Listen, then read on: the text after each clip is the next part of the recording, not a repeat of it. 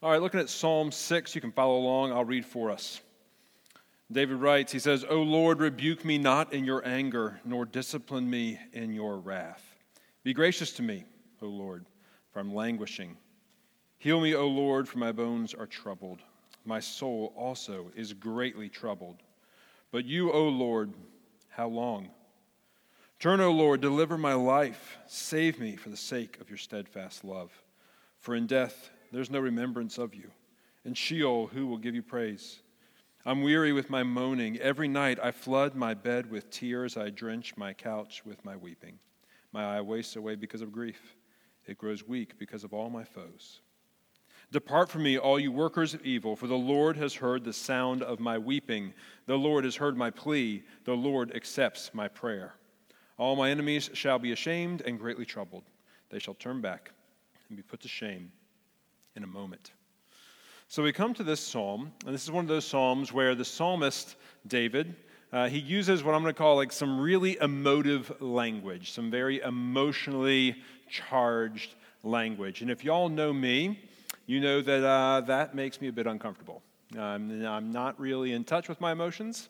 I'm not sure exactly how to process when I hear a lot of emotional language, but it was good for me. I was actually thinking about this week, this term that I'd heard. I think I was exposed to it when I was in college, but it became popularized earlier than that, like in the mid-'90s. The idea of emotional intelligence. I don't know if y'all are familiar with this idea of emotional intelligence, but essentially it's a framework that, or an assessment tool, you could say, or a series of assessment tools to help you figure out how well you process your own emotions and understand other people's emotions. And so I did a couple online assessments, and I was not shocked to find that I have officially low emotional intelligence. And as such, this is true of me. Low emotional intelligence refers to the inability to accurately perceive emotions in both yourself and others, and to use that information to guide your thinking and actions. So I learned this week that I have some area for growth. I'm a little busy right now, so I'm not going to focus on it, but I'm going to try to get to that at some point for the sake of Hillary and my children. But what I want to share with you this morning is we have David here showing us that unlike me, he seems to have some pretty high emotional intelligence. He understands his emotions, and he understands where they're driving him. The Spirit's using his emotions to drive him to the Lord. And so what I want us to do as we look at this text, this emotional psalm, I want us to see what David does, because here he's feeling broken. He's feeling broken specifically over his sin. And he shows us the process that he goes through, and it's threefold. He cries out to the Lord, he rejects lies, and he preaches to himself. That's what he does when he feels broken over his sin. So what I want us to do is to also assess what David's done and see it as a call for us to do the same when we feel broken over our sin. So first, crying out to the Lord. If you feel broken over your sin, you're supposed to cry out to the Lord. If you look with me at verse 1 here in Psalm 6, it starts out this way: "O Lord, rebuke me not in your anger, nor discipline me in your wrath." And so what David is sharing with us here at the very beginning, you'll notice he says, "Lord, don't rebuke me in your anger. Don't discipline me in your wrath." He's not saying I'm not worthy of being rebuked or worthy of being disciplined. He just doesn't want that experience right now. He wants to be freed from the weight of that experience. And it's because he has repented. This is a psalm of a man who has repented, yet he still feels the brokenness, the shame of his sin. He is feeling that weight, and he's crying out to God in the midst of that brokenness. And so this is not instead of repenting, ask God not to be just and not to discipline you. It's when you have repented, cry out to God as you still wrestle with those feelings of shame and brokenness. And the first thing I want us to note here is David shows us that brokenness over sin is experienced primarily as a feeling. And it's a good feeling. I mean, it doesn't feel good, but it's good to have that feeling, that experience. I mean, if you look at what David says here in verse 2, he says, "I'm languishing, my bones are troubled." Verse 3, "My soul is greatly troubled." Verse 6, "I'm weary with moaning. Every night I flood my bed with tears. I drench my couch with weeping." Verse 7, "My eyes are wasting away because of grief." This is emotional language. David is saying, his emotions are fully engaged. He's saying, I'm wrestling with my sin. I'm wrestling with the shame that I feel over my sin. So a couple key takeaways for you and me. First, as we consider David, is that it's good.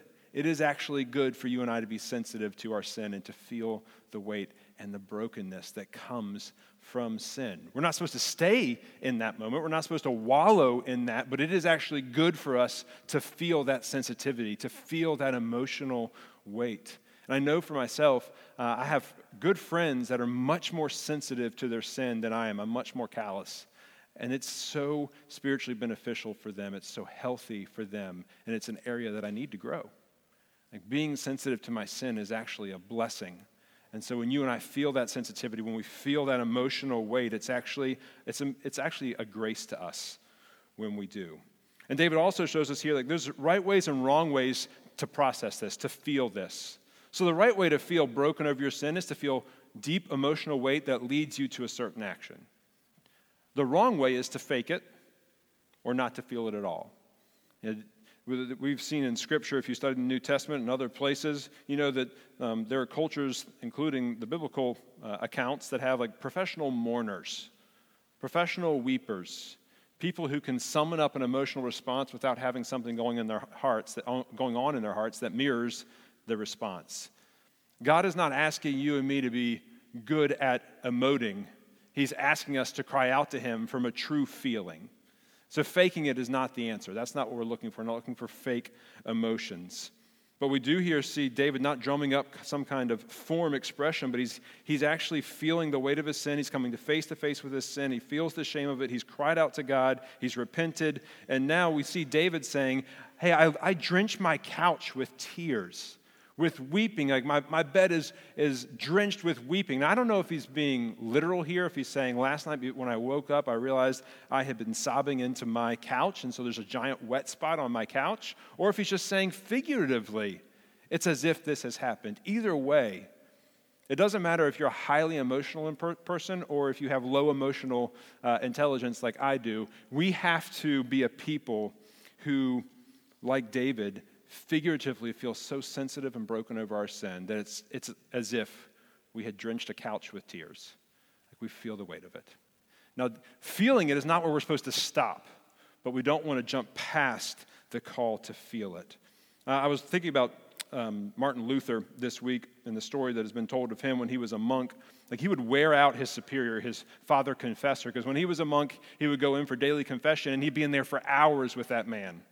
And the man was worn out. Like he did not want to be Martin Luther's confessor because Martin Luther would go into all the minutia because he felt a weight of his sin. He felt it, and he knew he needed to be freed from it. But within that system, he thought the only way to be freed from it was to do the proper work, which would be penance and also confession. And so he's trying to do the work of feeling relief when actually there's no relief in that. But we can see Martin Luther was sensitive to his sin. He felt the weight of it. He felt the emotional strain of it. And there's a continuum, there's a spectrum here. Like for some of y'all, you are on one end of the spectrum and you feel really sensitive over your sin. And if you feel really sensitive over your sin, there's a temptation over here, and that's to feel so sensitive that you assume that that's because there's no hope for you. You're such a disastrous sinner, there's no hope for you. So high sensitivity to sin actually sets you up to potentially believe a lie about God's grace. But we are called to be sensitive over our sin. But then at the other end of the spectrum, you've got me and some of y'all, we're a little bit more callous. And actually the lie we're tempted to believe is that God's grace is so big, my sin's not that big of a deal. And God's grace does not tell us that sin's not a big deal.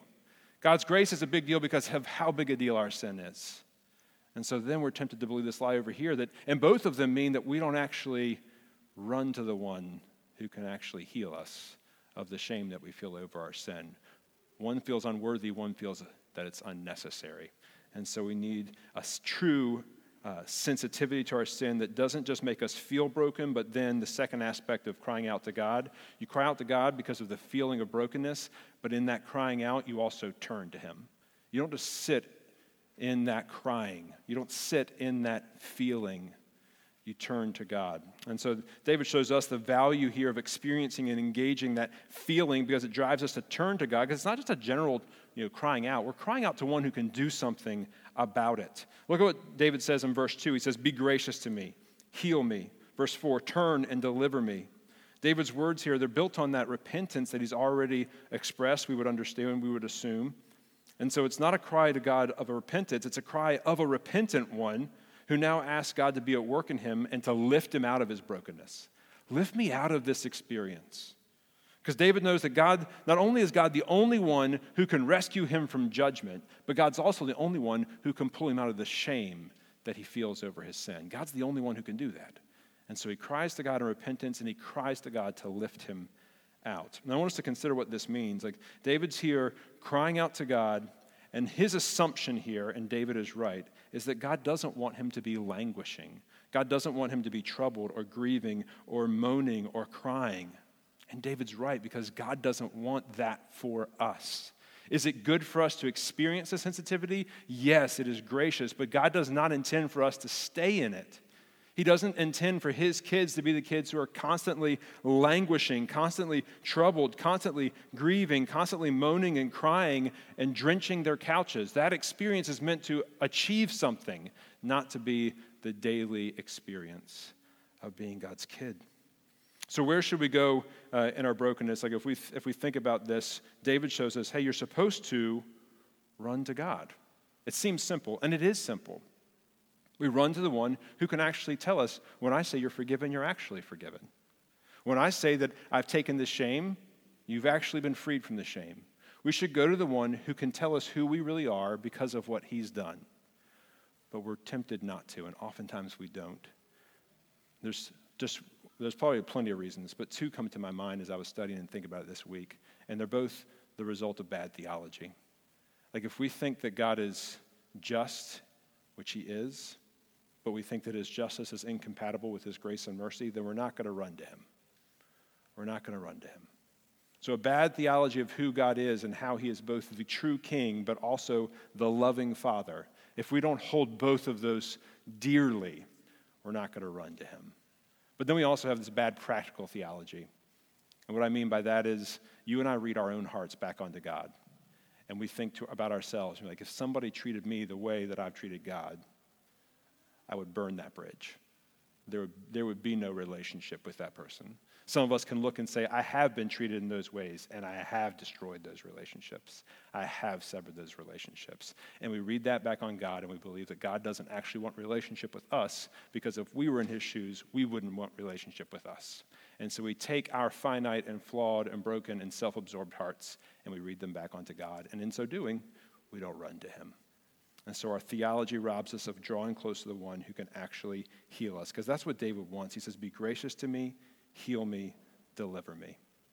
David wants God to pull him up out of the experience of the shame, back into the experience of knowing the grace that's there for him, of knowing the love that's there for him. You can see in verses 1 through 7, David has been processing his feelings over this brokenness of sin as we've looked at that. And then in verse 8, we have this shift. I don't know if you noticed it when we first read the psalm, but David's voice shifts, and who he's speaking to shifts. He's speaking to God all the way through verse 7, but then in verse 8, he transitions and he says, depart from me, all you workers of evil, for the Lord has heard the sound of my weeping. And so he shifts here, and what we see him do is he looks at the people who have been lying to him about God, and he calls them out. He rejects the lies. His foes have been increasing his grief, these workers of evil that have been trying to lead David to believe that his situation is hopeless, that there is no hope for him, that God would never listen to a man like him, and he calls out their lies. I don't know if you have this book. If you have children, you may have this book. If you don't have children, you might think you don't need this book, but we all need this book. This is the Jesus Storybook Bible, and it's a fantastic devotional tool. And I love the way that Sally Lloyd-Jones talks about the fall. She refers to the fall as the terrible lie. And there's this, I'm going to read one little excerpt for you from, this is how she summarizes what happens after Adam and Eve reject God's kingship, after they commit treason. She says this, a terrible lie came into the world. It would never leave. It would live on in every human heart, whispering to every one of God's children, God doesn't love me. That's the basic lie that David is pushing back against. It's the basic lie that Adam and Eve believed there in the garden, that there is something about me or something about God or something in my life that tells me he doesn't love me. And that lie takes root. And it can take a lot of different forms. And David's calling out lies that people are sharing with him, that people are propagating with him, lies that would call into question God's heart towards David, the hope that he would have, the hope that we would have. Lies like, hey, you've done too much to be forgiven. What you've done is too much. He has a lot of mercy and grace, but you've exhausted it all. Or maybe it's a lie that says, hey, yeah, God forgave you, but you screwed up too many times now. Like you can only get out of jail so many times free, and then it's over. And you have actually used all of your 9 lives. Or maybe you've experienced this where you've struggled with the same sinful pattern for a while, and you start wondering this about yourself, or someone may even voice it to you and be like, hey, if you were really repentant, you'd stop falling into this. You'd stop doing this. And the fact that you're not stopping means that you don't have a relationship with God. He's not for you. And so that one needs a little bit of nuance. Like in one sense, if you and I are struggling with like a sin pattern, a habitual sin pattern, we need to dig into that. But God's character hasn't changed just because I struggle with sin. And just because there is an area of sin that is more tempting for me than others. God hasn't changed. And so we can't let our struggle with sin change the way we understand His grace and the way that He works. Do we need to press into that? Yes, but not because God is somehow against those who have to confess the same sin again and again. Or maybe a lie that says, hey, God is going to forgive you. He has forgiven you, but just to be real, He's not going to want you to feel that way. Because it's actually going to work better if you just feel ashamed, because then you'll stop doing those things. God wants you to feel really bad about this forever, because if you feel bad about it, then you'll stop. And isn't that what God wants? That's a lie that says God uses shame as a tool to shape behavior. And our God does not use shame as a tool to shape behavior. When I was a youth pastor, we used to play this game with the youth, and there's lots of games like this, like rhythm games where you have to say the right thing at the right time, and if you don't say it at the right time, you get kicked to the back of the line. Well, we did one that was like animal sounds, like you'd make your animal sound, then you make somebody else's animal sound, and they would make their sound and pass it. It sounds bizarre if you're not playing the game, but the point of it being, like, if you fell out of rhythm, you had to go to the back of the line, and I, as a good gospel-centered youth pastor, referred to the back of the line as the seat of shame. You had to go to the seat of shame if you messed up in the game. And we had this one kid in our youth group, he loved this game, and he would just yell at the top of his lungs anytime somebody messed up, "Sit in the shame!" I think on some level, we're like that kid. We're like, God wants me to sit in the shame. God wants me to know what a screw-up I am. God wants me in that shame because that's the place that I'll know how unworthy I am. And that is not how God operates. And David knows that. And so he calls out these lies. He calls out lies that would tell him, hey, there's no hope for you. You sit in the shame, David. He calls out these lies. He rejects them. And so I want you and I to acknowledge the fact that when we believe lies like this, they're paralyzing. If you and I believe that God wants us to sit in the shame, then Satan is winning when it comes to our utility for God's kingdom. God's still going to advance His kingdom, but if you and I are going to participate in it, we can't assume that our Father wants us to sit in the shame. Because if you and I sit in the shame, then we're not talking about grace, we're not engaging people with grace, we're not actually telling them the good news of what Jesus has done to us because we don't feel it or believe it in that moment. So when we sit in the shame, Satan has sidelined us. Our Father doesn't call us to sit in the shame. When we feel shame, we run to Him. Now, the last thing I want to share with you is this preaching the truth that David does here. He preaches the truth to himself with conviction. In verse 8, he says, "Depart from me, all you workers of evil, for the Lord has heard the sound of my weeping." In verse 9, he says, "The Lord has heard my plea. The Lord accepts my prayer." David has had something happen in his own heart here. He's rejected the lies, and he knows that God has heard him. He has been received. He has been accepted. He has been restored. And so it's a gospel declaration where David says to himself and to his foes as well, "No, my God is gracious. He has heard my plea. He has heard my prayer. He's accepted my prayer. I'm restored." And so I want to leave you this morning with just some gospel truths that I want you and I to be ready and willing to preach to ourselves when we feel the brokenness of our sin and we feel the weight of the shame of sin, and we're tempted to believe that God would have us sit in it. I want us to remember what it says in 1 John 1, that our God is faithful and just, and if we confess our sins, he forgives us of our sins and he cleanses us from all unrighteousness. You and I are free. We're forgiven and we're cleansed. We're not walking around in shame. Or Hebrews 12:2, where we're told that Jesus is the founder and the perfecter of our faith, and it was a joy that was set before him, and because of that, he endured the cross, despising the shame. You and I are the joy that was set before Jesus, and so he went to the cross, despising its shame, taking the shame that was due for you and me. Our Father doesn't want us to sit in the shame. Romans 8 tells us there's no condemnation for us if we're in Christ. Ephesians 1 tells us that it was through Jesus' blood that we've been forgiven. We're fully forgiven. And in 1 John 4:10, and this is love, not that we have loved God, but that he loved us and sent his Son to be the propitiation for our sins. The good news is our Father loves us, and he does not want us to sit in the shame.